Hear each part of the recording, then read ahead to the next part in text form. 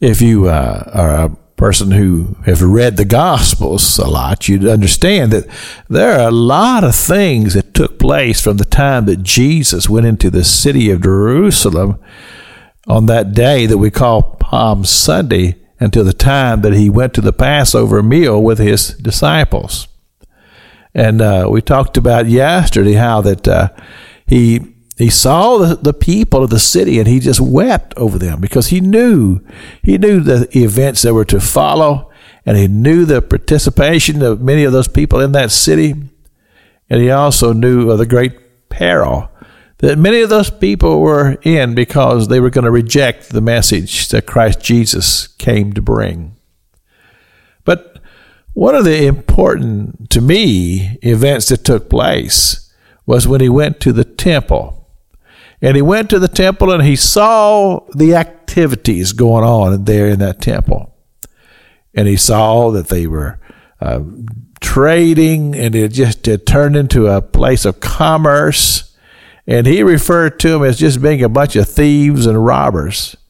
Now, one of the things that came to me, and this is a thought that I had, because I know how society progresses. And oftentimes it progresses in a way that is negative and not positive. And I'm just wondering, as Jesus saw the temple and all that was going on, and he compared it to when he was there at 12 years of age, and how things had changed as society had deteriorated. I understand that to some degree, because at the age that I am now, I certainly see how society has digressed away from anything that would resemble what I knew as gospel truth many years ago.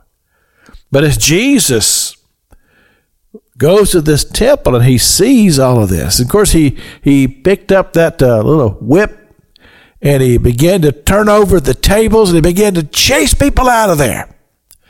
I find it fascinating that he was able to do this, and people responded. They fled from him. And then I thought about who Christ is and the tremendous authority that he commanded. I mean, you think about all the multitudes of people who would come to hear him preach. He commanded tremendous authority.